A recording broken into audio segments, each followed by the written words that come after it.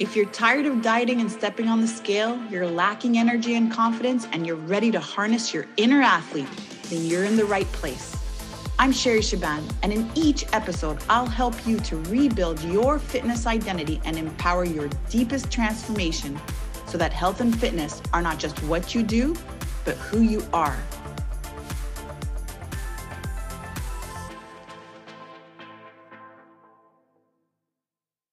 What's up, athletes? Welcome back to the show. When we constantly live in the past or future and compare ourselves to this idealized version of who we think we should be, we deprive ourselves of experiencing true joy because the magical things we are trying to achieve are not here. When we live in the past or chase after the future, we miss out on the present moment and fall to appreciate the blessings we currently possess. We have it all right here, right now. Authentic joy can only be found when we embrace the present. We accept our bodies as they are and express gratitude for what they do for us. Instead of focusing on achieving an ideal weight or an impeccable level of fitness, we should identify the emotions we desire and start cultivating them in the present. Transforming our lives requires self acceptance, and envisioning our transformation in the present can accelerate our results and bring fulfillment to our current reality. In this inspiring conversation with Edward Miskie, he generously shares his journey through a rare cancer diagnosis and struggles with alcohol, body dysmorphia, and other challenges. He also discusses how these experiences inspired his book and how he emerged as a survivor and victor despite it all. Our discussion covers various topics, including self comparison, living in the present with gratitude, the power of choice, and being kinder to ourselves. Edward received this devastating diagnosis of rare enlarged B-cell Burkitt's-like non-Hodgkin's lymphoma at 25. Prior to his diagnosis and commencement of treatment, he was in a relationship, worked as an actor, and cherished a close-knit circle of friends. However, after completing his treatment, he had to start all over. Edward's inspiring journey is one that you can't miss.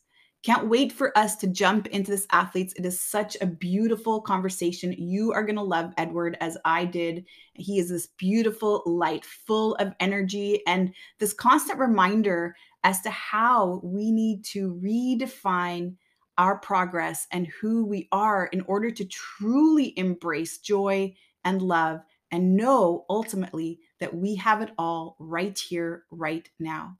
Now, before we begin, I have some super exciting news to share with you about the Hit Dex app that is set to launch in just a couple of weeks on iOS and on the Android, and you're able to download those from your Google Play or your App Store. And what's so exciting about this app is that it's going to show you how you can transform your health and body in just 20 minutes each day. There's a part there where you get to play my favorite game, the deck of cards, which will completely randomize your reps for you. You're going to choose 4 exercises that are going to come up in random times with random reps. And why I love this particular workout is that I find it goes so fast. You're able to constantly change your movements. You don't know what's coming next. And so there's this guessing game that's so pleasurable. And of course, at the end of those 20 minutes, you have this wicked workout. It's also going to help create a beautiful structure for you around your nutrition. It's not a diet, but will help set you up for success by showing you what we oftentimes don't know, because this is a reminder that we don't know what we don't know when it comes to certain things. And then finally, my favorite part as well is the randomizer, which means that you're going to be able to choose your muscle groups that you want to work on, the equipment you already have, and then you're going to choose the number of exercises that you want to complete. And then boom, the app creates a custom workout for you based on your level and based on your choice and your goal for that day. And then, of course, it ties in all of the other things that you see here that I have available for you. So many free resources, including this podcast, including the YouTube workouts. And I'm so excited for you to let me know how it goes. And if you right now, head on over to iTunes, you subscribe to fallinlovewithfitness.com, you write me a review, and then you send that screenshot to Sherry@sherryshaban.com. I am so excited to share with you the first version of the premium version of the app, where you're going to be able to access all of the tools for 90 days free of charge. And let me tell you, athletes, you are going to love this, and it is going to change your world and really help you redefine your health and fitness goals. And remember that I am with you every single step of the way. All right, athletes, now let's get to talking with Mr. Edward. Hi, Edward. Welcome to the show. Hello. Thank you for having me, Sherry. Happy to be here. Oh, me too. Stop it. Me too. I'm more happy. So I'm so excited to have this conversation. I love your energy. I love your voice. I just love your presence. And what I love also is your story. And I understand you're a newly published author of cancer, musical theater, and other chronic illnesses. And you're now celebrating 10 years cancer free. So congratulations. Yeah, I'm about to hit 11, which is really just such a wild. It's been a journey. Let's put it that way. So amazing. So you had a rare case of a particular leukemia, and maybe you could just start by sharing your story. And I know we're going to tap into this. And this is such an important topic for me because I lost my mom through the C word. And I think a lot of us know somebody, or we know many people, or we may even be going through it ourselves. And so there's just so many ups and downs. And a lot of what you were sharing with me just super resonated. And just witnessing my mom go through this, it's super connected with me. And I think it's so important that we share this message, and we just give people the reality of what really that situation is like. So thanks again for being here. And I'd love to hear your story. Sure. Yeah. I mean, so in 2011, I was diagnosed with rare enlarged B-cell Burkitt's like non-Hodgkin's lymphoma, which was like unheard of for anyone in my remote geographic or demographic location things. And there was a lot of head scratching going on with my first hospital, which will remain nameless. And they were such a dumpster fire. They just kind of kept pumping me full of drugs and hoping for the best, which is like, I mean, I understand like practice of medicine, it's not perfected. And especially in rare cases, you kind of are like kind of throwing stuff at the wall and hoping that it sticks. But you never want to hear that as a patient. You never really want to be told like, hey, things are hopeless, so we're just going to start emptying bags of drugs into your body and see what happens, and so like, it was a weird time, and it was especially derailing because I was so young and I was so hot and like didn't know it, but like I was looking back, I'm like, oh God, I wasted that. But then, having everything derail and go into this whole experience of like being in the cancer world of things was really wild. And when you look at the timeline of it, it was really only 10 months of treatment from start to finish. Like I knew I had something going on for about a year. It was like 6 months. It was like June. Felt like forever. Yeah, forever. It was like I knew since I was a child there was something wrong with me. But going into this, it was like there was a lump that had been growing for several months, and it was growing quickly and very aggressively, as I say, and to the point where like my skin was stretching and I had stretch marks all over my side from this thing like trying to grow out of my body. And so when I finally was able to get back to my doctor in the city, I was basically like chucked right into a hospital from there. I had a biopsy and a week later I was in treatment.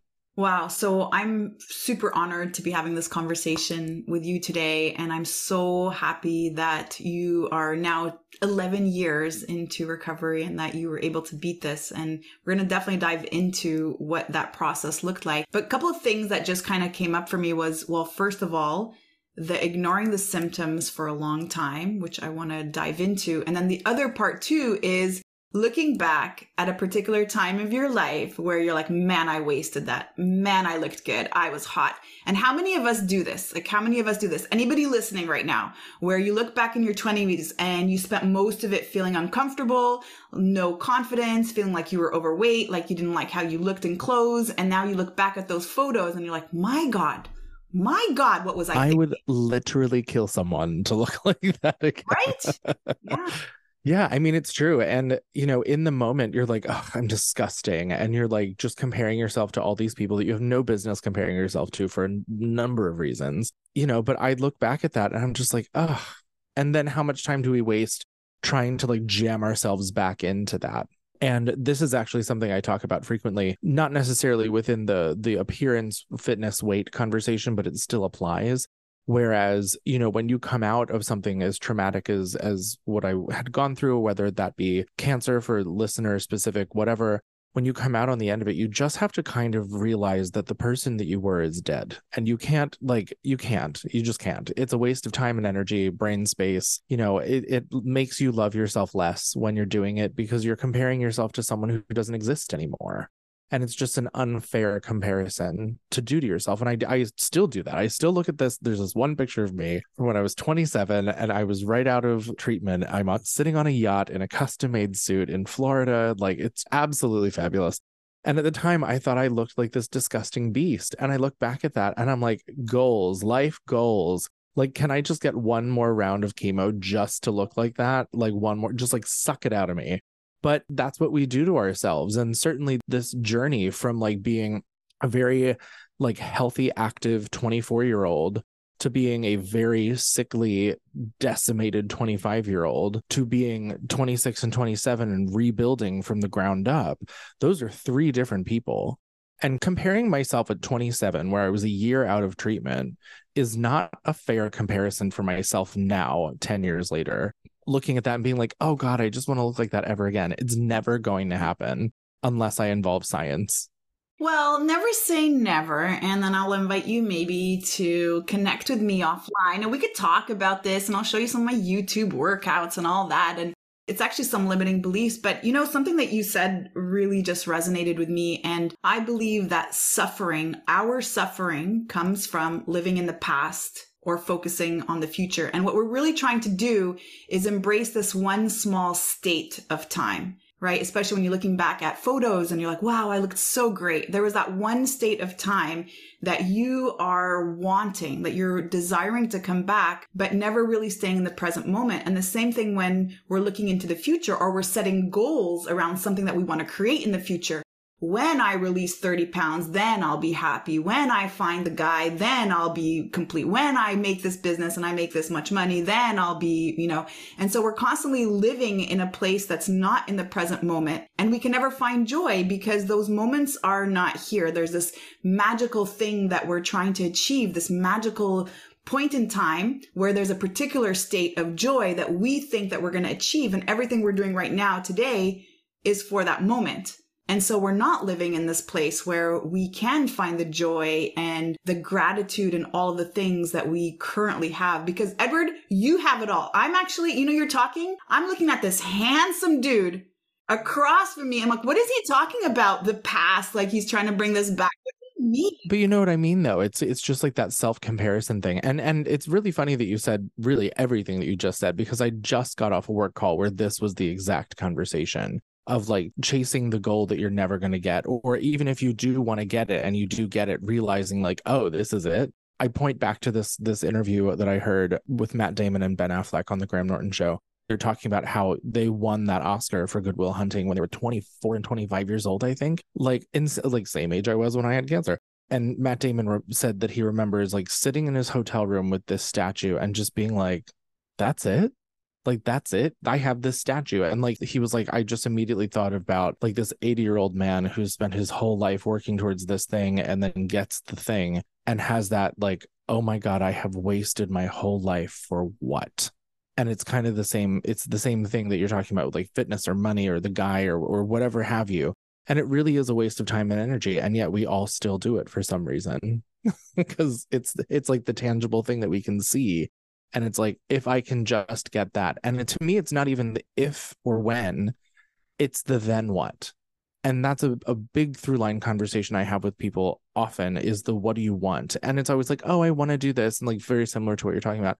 But I'd love to get past that and be like, let's pretend that you already have all of those things. Then what do you want? Because if you have it all, then all the things that you want are gone. And so then you're either like an empty vessel of nothing that has everything that they want, or you get to figure out what the next step is to like that fulfillment, if you want to call it that, of what your life means and is for. So good. I don't actually believe we want those things. I actually think we want the feelings of those things. The validation, yeah. Right. You know, the feeling to have the guy or the feeling to have the money or the feeling to have the health. And instead, though, what we could do is focus on harnessing, again, those feelings right now. If I know the feelings that I want in the future, then why can I not start to live in them now? Because ultimately, I don't really want that state. I don't want to be just 30 pounds lighter, because I can be 30 pounds lighter and really ill. And you just shared you went through chemo, and you'll see people. I saw my mom with her, and it was so, one of the lines that she said towards the end was, I've lost all this weight, and it's what I always was trying to do. And look at me. Like, look how I did it. And I would just like, that killed me, because how many of us in those last moments will wish that we were 10 pounds lighter, or will wish that we had lost those 5 pounds or didn't have the pizza last night, right? We would do anything to be 20 pounds heavier and have our health, right? So health is not a state. It's actually a feeling. And that feeling has to come with self-acceptance and generosity. And we live in this society where we want things. We constantly want things. And we're told from such a small age, when you have this, when you graduate, when you go to college, when you get married, when you have your house, when. And it's this constant living in the future, because we're told that these are the things that we're supposed to strive for to make ourselves happy today. Well, and I think a lot about people who are around my age. I don't know how old you are, and I won't speculate, because regardless. Oh, I'm 43. So proud. Ah, how dare you be older than me and look this good? How dare. But I do think, to that point, of a lot of people who are around my age, our age, who did all those things, who checked all the boxes, and then they got to the final box of like having kids, raising kids, whatever, and they look around and are like, oh shit, what now? And their whole identity is wrapped in those checkpoints. And so when those checkpoints are over, their identity goes away. And then they're having an existential crisis of like, what in the world do I do now? Right. Or enter midlife crisis, right? Right. Totally. Absolutely. And I think to, remain topical to this too, like that, in my perspective, is a scary thing, but it can also be a really wonderful thing to realize, because similarly to coming out of being a sick person in the hospital with cancer, dying, planning funerals, doing all the things, and getting this second chance at life, you have this moment. And it took me years to figure this out, and I'm a little disappointed in myself. But to like put your feet like firmly on the ground and be like, okay, I get to start over now. What do I want to do with my life? What does the meaning of this mean for me now? And it's a process. It's not something that's the light switch is just gonna go on, and it's not necessarily something that you figure out in a month, 6 months, a year. It's different for everybody. It's taken me almost 9 years to figure it out, and a lot of that was because I tried to wrap my identity in the person I was before. That, again, that person was gone. And so when you have those realizations of, oh no, I've done all the things and I'm here and I still feel the same, then it's kind of making the conscious decision, which is really the difference of saying, okay, how can I get what I want now that I've gotten all that I thought that I wanted? Whoa. That has to land a moment. Wow. That was really good. Okay, you have to repeat that one more time. That was just so good. How can I get what I want now that I have all the things that I thought I wanted? So good. There's also, I will jump off of that by saying there's an artist called Blacksmith who's a balloon artist. You've probably seen him on Instagram. He's everywhere, and he does these like little phrases with little colored balloons. And there's one that he has a whole t-shirt collection, and he did a sale a couple of years ago, and I bought a bunch of them. So I have a bunch of these balloon t-shirts. But one of them says, I'm so glad I didn't get the thing that I thought that I wanted in the first place. And like, to me, that's what I just said about what do you want now that you have everything you thought you wanted? Because it's like, you get to that point and you're like, shit, I'm here. Like, shouldn't I feel, or shouldn't I have, or shouldn't I be a particular way? And you just don't. Right. I did an Ironman in 2016, and I was training for around 9 months. And so for 9 months, the main focus was race day. And so I lived in the future for 9 months. I trained for the day, and I ate for that day, and I avoided social environments if that meant I would stay up late because I got training, and everything I did was around that day. And let me tell you, that really was the most epic day of my life. I've had kids twice, like I have 2 kids. And crossing that finish line was the most exhilarating experience of my life. But the thing is, Edward, 2 days later, I fell into a deep depression. 2 days after my race, I felt like, okay, now what, right? Working towards that thing. It's been almost a full year. I'm working towards this thing. Everything around my life revolved around this day. And now that the day is over, then what? This is why actors are crazy, right? Like, as a theater person, as someone who's done musicals their whole life, it's that over and over and over again. because the way that that whole thing works is you go through rounds and rounds and rounds of auditions, then you book the gig, then you're in the gig, then you're rehearsing for it, then you have opening night, then you run as long as you run, and then when it's over, you start all over again by auditioning for the thing and doing the thing and getting the thing if you're lucky. And it's the same kind of depression when the show is over. And knowing that I tried so hard in the years that I was working all the time to never get to that point. And it didn't help me in the end because all I was doing was avoiding it by continuing to book jobs. So I'd get the job, and during rehearsals, I'd be looking for another job. And so I was never really present or enjoying the process because I was living in the next job that I was looking for. And even though I did enjoy, what I was doing, and I did love what I was doing, and I made great friends and had great experiences, but it was always, well, I'm submitting for this, well, I'm looking for this, well, while I'm doing this, I'm also going to do this. And some people could say that that's smart and proactive and very business minded and a good thing to do. And some people might be like, you've wasted these years of your life not enjoying what you were doing in the moment because you were looking to the future. I'm of the mindset that it's kind of both, that you have to be present and also make sure that you're taking care of your future, because you can't just like land flat on your ass on purpose because you were trying to live in the moment. Like, be responsible for yourself. But it's the same kind of thing where you climb the mountain and then the mountain goes away and you're like, and you fall. Right. Absolutely.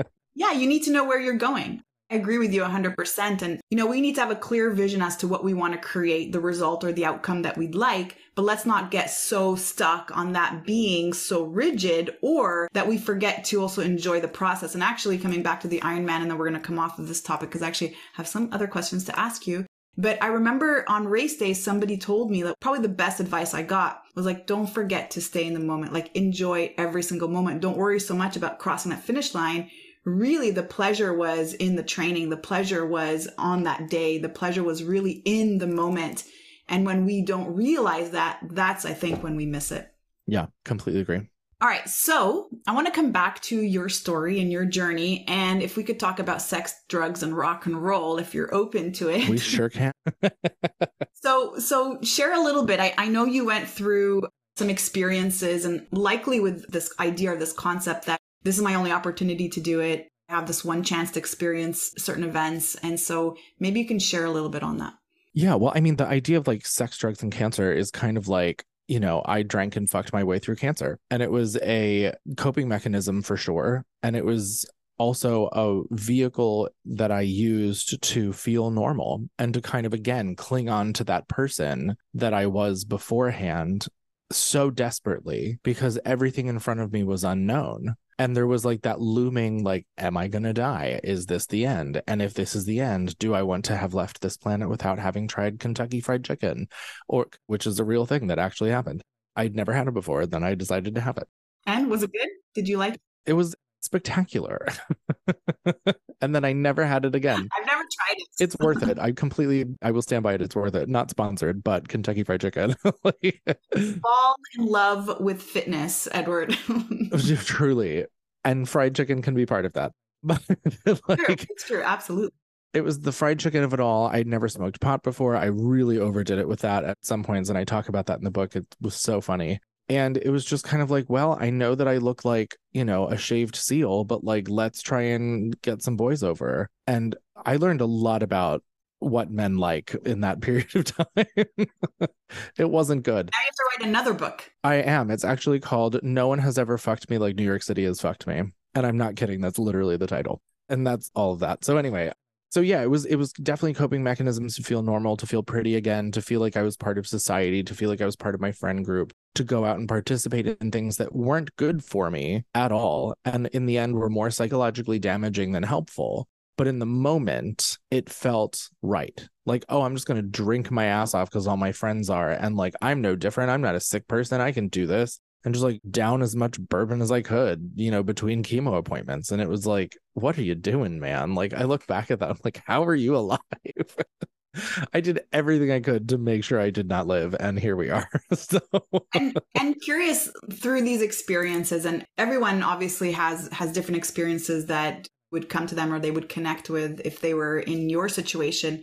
But looking back and just going through these experiences, did they create fulfillment for you? Like, did they serve a particular purpose? They did. I wouldn't say that it was fulfillment. I would say that it was necessary for me, not encouraging it, but it was kind of a thing where it was like, you know, that moment where people are like, yep, still got it. It was like, can I still go to a bar and get drunk with my friends? And it was like, yes, I can. Okay, I am still normal. And it was just proving to myself that I was still a human being that could do things. You know, like the guys that I hooked up with were some of the hottest guys I've ever seen, which is ridiculous because I looked awful and we don't need to get into the kink of all of that. But like, it was a validating moment where it was like, yeah, still got it, I guess, for some reason, whatever. And just kind of going, like, inching yourself forward to be like, am I still a normal person? Can I still feel the way that I used to?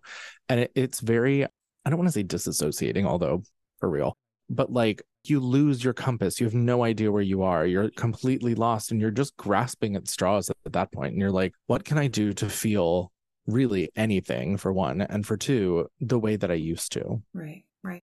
Seems like you were also seeking maybe significance, desire, just being seen, I think, ultimately. And really, I think this is the root to all of our human experience. It's what we all want. And going through something like this where you have no control over your body, where your body has just taken a complete overhaul in another direction and you don't know the outcome and the impact of the treatment and how long this is going to go on for, I can totally see why you would turn to something that would make you feel alive. Yeah, I can laugh at it now. At the time, I don't think it was that funny, but I'm like, oh, you little cancer slut, you. Like, So now 11 years later, right? And you look back at the whole experience. Is there anything that you would want to go back and relive? Or is there something also that maybe not that you regret, but that you wouldn't want to repeat? I think the answer that like marketing PR brain is telling me to say is yes, but in all honesty, no. Like every single piece, and this is something that has taken me a very long time to kind of wrap my head around as well. But every single thing that happened during that experience, good, bad, ugly, hurtful, not hurtful, damaging, etc., got me here.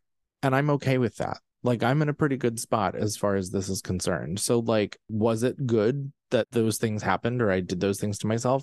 No, but takeaway from it still lives in who I am now. And so being able to really embrace faltering of my ways during treatment and how I was viewing myself and how I was viewing my life and what future I may have had or didn't have left during that period of time, like that all kind of shaped the way that things are going now, you know, even all these years later. So I think that's the long answer to say no. Yeah. Yeah, I see. I totally resonate with that. And so if you were, again, to come back to just look at this whole experience and know that somebody is going through something similar, what advice would you share with them? Oh my God, this is my favorite.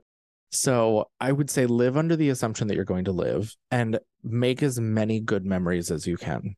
And I say this because you're going to look back at that time through kinder eyes, for one, and you'll give yourself more grace from removed point of view. And if you can look back and realize that you have purposefully created moments for yourself that you can look to and say, this wasn't all bad, then that is going to be so much better for your recovery, and not just recovery from cancer, but then also like the mental health of it all as you kind of go through it. I can definitively point back to moments that my friends and I and my family and I created that were so fun.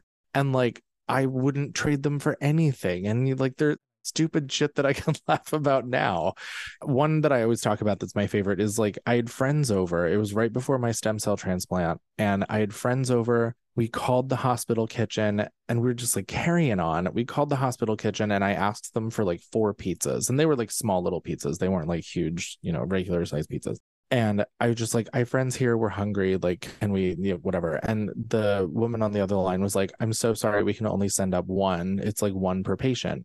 And I was like, cool, I have a stem cell transplant tomorrow. I might die, and these are my friends. So can we just get some fucking pizza? And they did. They sent it up. They were very good about it. And I did call and apologize later. But we had like this pizza party in my room and we were like listening to music and carrying on. My mom was there and like it was fun. And like the nurses used to make my room the last room on their round so that they could like hang out with us. We made a really good environment for everyone. so that it wasn't just me trying to make myself feel better to have things to look back at. It was also so my friends could as well, and so my family could as well. And I'm a caretaker by nature, and not the best all the time, but I did that on purpose so that we could all just like have a good laugh and look at back at it later and be like, yep, that was a lot of fun. And there's half a dozen, if not more, moments that I can point to in that period of time that was like, yeah, that was great. So beautiful. So beautiful. I love that. So, when you first started talking about your diagnosis, you mentioned that it was a lost cause or the doctors had no idea really how to approach the treatment. Talk to us about your healing. So, how did you get to the place of healing? What did it take? And then, what was that day like for you? Well, I think that depends on what you mean by healing, right? Because there's a lot of different versions of healing that are going on. It's not just the physical or mental, it's a lot of emotional and life in general. So, I mean, if there's a particular kind of healing you would like me to point to, I can certainly do that. Right. We're mind, we're body, we're spirit, we're all of the different parts of us. So whatever you feel resonated with you, the part that needed healing the most, whatever you feel that we would like to share the most. Well, I think the most immediate thing is the physical, like you want to get back at it. And I joined a fancy, expensive gym that I couldn't afford, but I was like, you know what? I deserve it. I'm going to go. And I would go twice a day because I was like, I am paying for this. I am going. But that was after a long period of time where I could barely walk down the street without getting winded, and that was because I had been in quarantine with tons of drugs running through me for a month. And so it was really building that up. And I'd go on these walks with my mom or my dad, and we'd go down to the river and we would just sit on the benches and watch the runners go by. And I just remember thinking, like, I hate running, but I want to run right now. Like, I want to do it. It's unfair because I went into this like in the best shape of my life. And so coming out of it, it was like, okay, I want to get back to that. I'm skin and bones. Like, let's take advantage of this and just get jacked to shit. And it never happened. I came close. Again, we're going to connect, Edward. I have a trainer. He's already mad at me. Like, if he can have pizza Fridays, so can I. But like, I think that was the most immediate healing that I needed to do. And I think the second version of healing that I needed to do had more to do with my relationships around me and myself, like my relationship to self and the people around me, than anything else. And I think I'm very good at doing what I know so that the rest of my brain can function on a higher level. So I don't have to think about what I'm doing. I wrote this book at a desk job where I was just sitting at a computer all day, kind of not doing much. And I had tons of free time. So I just wrote this book. And it was like, I'm at work, I'm doing my thing. When someone comes in, I know what to do and like do all the things, but it's not going to derail me from this. And so I kind of did that same thing in my healing process, where it was like, I was an actor. I knew how to audition. I knew how to get up and go to the gym and go to auditions and hang out with my friends. And that's what I'm going to do. And so that was like every day. And it was like every day, close to every day, if not every day. And that's how I gave my brain space and bandwidth to kind of deal with everything else that was going on inside of me, whether that was anger or grief or feeling that I was unjustly handed the wrong card or whatever you want to call it, and like, I don't want to say that this was like coming from a place of privilege, even though I had an exorbitant amount of it during this period of time. I was so lucky to have, the mom I have and the insurance that she had. And like, all of the Obamacare passed like 6 months before, and I was able to get back on my mom's insurance because I wasn't 26 yet. Like, it was just the biggest send from the universe that you could imagine. But there was a lot of like, this wasn't how my life was supposed to be. And I was angry about it, and I had to find ways to deal with it. And so that's, the bourbon and cheese situation came in, and that's why I never got jacked. But it was just coping mechanism after coping mechanism so that I could like distract myself from the things that were really hurting me. I started my own business during chemo because I was like, I need something to do. And this is what I meant earlier when I said it's taken me this long to kind of get to this point. I had spent so much time distracting myself and giving myself other things to do so I didn't have to focus on the garbage going on in my head and the way that I was talking to myself and the way that I was treating myself.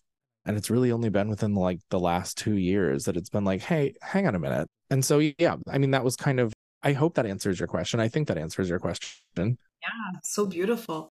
So what was that turning point then for you 2 years ago? Well, I was living in an apartment in the Upper West Side of Manhattan that was very small, and it was someone else's, and I was paying barely anything at all to live there. And Essentially, I was living alone and it was easy. And it was that kind of thing that I didn't have to think about it so that I could spend other time, energy, and brain space doing other things that I cared about, that I wanted to do. And I just hit this moment where I was like, I can't do this anymore. And if I want a different life, I have to change the one I have. And I got this big windfall of money from a work thing that I did.